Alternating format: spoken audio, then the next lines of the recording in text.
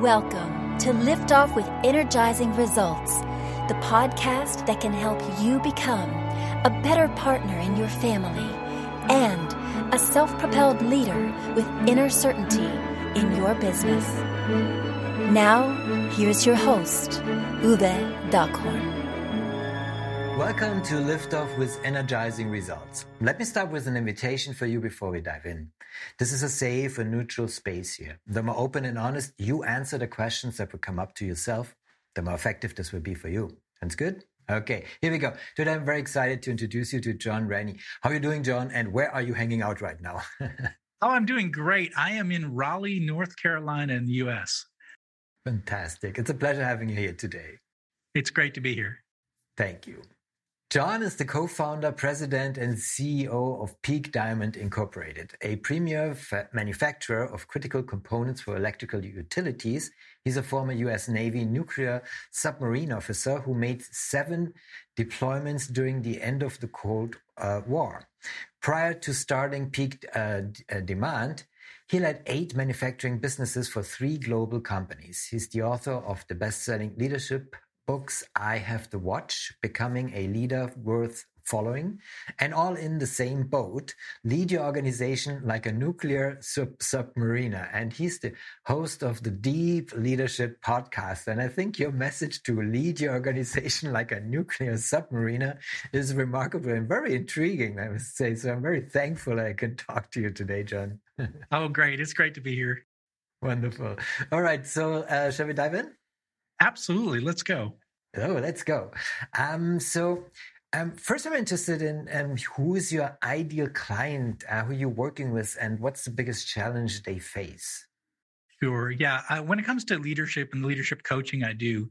For me, it's the ideal client is a new leader, someone that's been recently promoted, but they're willing to learn. So they've moved from an individual contributor spot to a management role. And now they're leading people, and but they're open to the idea of learning, and they're not in the position where they think they have all the answers. That's the ideal client.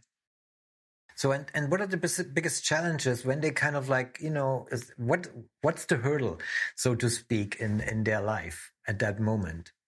So many of these people have been promoted based on their abilities, right? They might be technical abilities. They might be performance that they did, or some big action they took. So, but when you get into a leadership role, it's about people. And so part of their struggle is they think they need to have all the answers because they've made a career out of having the right answers. But leadership is different. So they have to make that shift towards, focusing on the people. So making that shift from an individual contributor to actually managing people, that's a big shift for a lot of people. I see the hurdle arising right there. And, typically what are common mistakes they make when they're trying to solve that hurdle of dealing with people, so to speak? Yeah. So I think that the biggest thing I've seen people try to do is try to be that person with all the answers. And where they think that the best way to lead is to be the expert, the expert in the corner office everybody comes to for all the answers. That's the biggest mistake. You've got to, and I made that mistake as well early as a leader, is I thought I have to have all the answers. So, sometimes people even try to fake it, like, oh, well, I think it's this or whatever. And people see fake and phony. So you've got to be careful not to fake it. So the issue is, is you don't really need to have all the answers. And that's kind of a little trick that I teach young leaders and new leaders. I'm curious because, as I mentioned in the introduction, you're a former submarine officer. So how's the connection there to today, what you can share with these new leaders? So give us a little insight in that. I'm really curious about what you learned then that is important now. So I'll give you an example. I was 24 years old when I first walked on to the USS Tennessee. And my first day, I met my team. So the team that would work for me, I was a submarine officer. And my second in command, sort of my chief petty officer, he had been in the Navy almost as many years as I've been alive. In fact, all of my team members had much more experience, and they had made many deployments.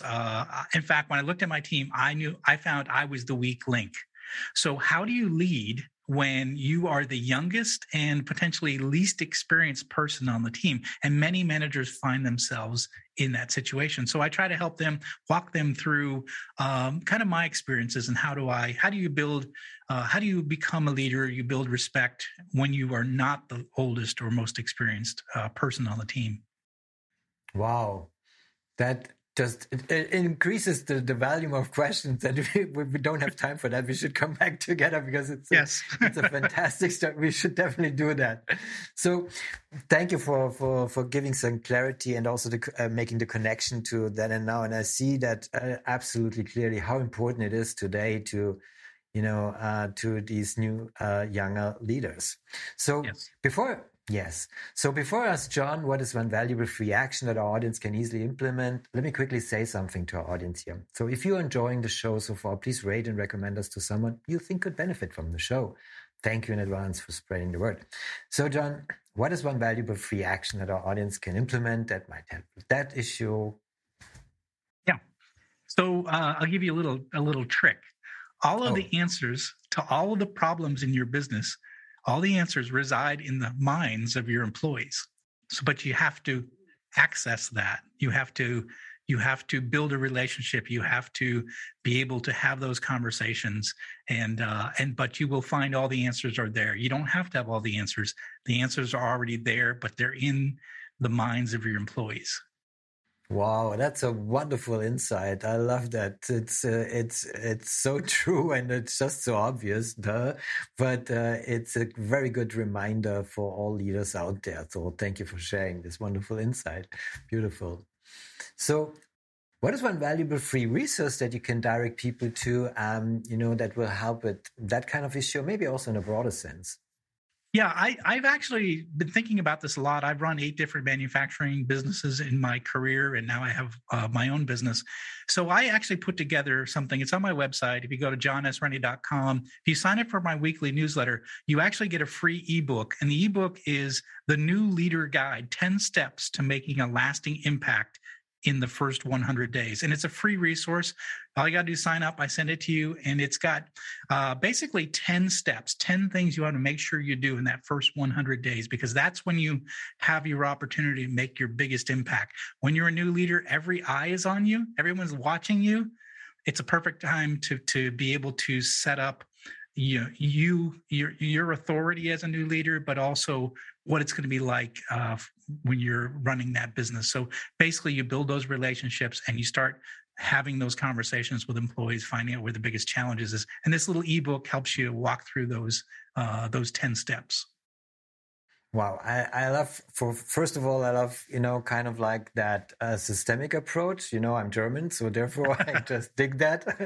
And the second, sounds like a wonderful resource, having a guideline really to get that in that short amount of time. So of course, we put the link in the show description so folks can check it out. Thank you. Wonderful. So this brings me to the next question, and it's, what's the one question I should have asked you that would be of great value to our audience? Well, the one question I get asked a lot is, what's the most important thing to remember about leadership? Well, be careful. Give me the answer. Share. I'll give you the answer. So the answer is that leadership is a people business. It is all about people. So the big thing to remember is that people bring our plans to life. People bring our businesses to life. As an entrepreneur, I had this idea of starting this business. But it's one thing to write a business plan. It's another thing to recruit a team that sees your vision and then can carry out and make it happen. And so many times too many leaders think of employees as an expense, and employees is just a cost to my business or a problem to deal with. But I say just the opposite. And people are what brings our businesses to life. They're the ones that bring our value and grow our business and land our customers and design products.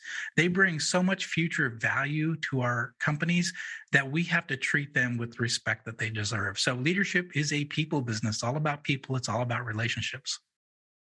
Yeah, I'm happy you said that. And before we started the interview, we were talking about our shared experiences with kind of like creating our own businesses, kind of like being part of a family, so to speak. It can even go there. So yeah, it's really a people's business, and I think it's the most important resource that any organization has are the people, definitely. Yes, and many times I worked 22 years in corporate companies, global companies, and sometimes we forgot that. That's a good reminder. Wonderful. So this brings me to my last question. It's a personal one. When was the last time you experienced goosebumps with your family, and why? I would have to say my wife and I walking on the Great Wall of China. We both grew up relatively poor, and the idea of travel, the idea of going to places that you would see like in a textbook or on a TV show, neither one of us thought we would ever do things like that. But just having a chance to spend time and see this ancient wall, all this history, it was just a pretty special moment for the both of us. So may I ask when this was? This was 10 years ago. So. Well, shouldn't it be time for another Goosebumps moment? Well, we have traveled a lot, but that's probably one of the bigger ones that we had. Just, one of those things where it's like, this is unbelievable that we are here in this place at this time. Yeah. Well, as my audience knows, we just finished our summit, YFM, Your Family Matters, where it's all about creating goosebumps moments with your family. So definitely good advice to yourself and your wife, maybe creating another goosebumps moment. It doesn't have necessarily be, of course, of travel restrictions, but you can find something, right, John? Right. Wonderful. Thank you, John, for this beautiful Goosebumps moment. And thank you for our conversation. It was a pleasure talking to you. I appreciate very much the knowledge and insights you shared with us today. Thank you very much. I appreciate being on the show. Thank you. It was my pleasure. Thank you for listening. And as always, energizing results to you and your loved ones. Thanks for listening. If you enjoyed the show, please rate and recommend on Apple Podcast, Overcast, or wherever you get your podcasts. You can also get more great information at uwedockhorn.com.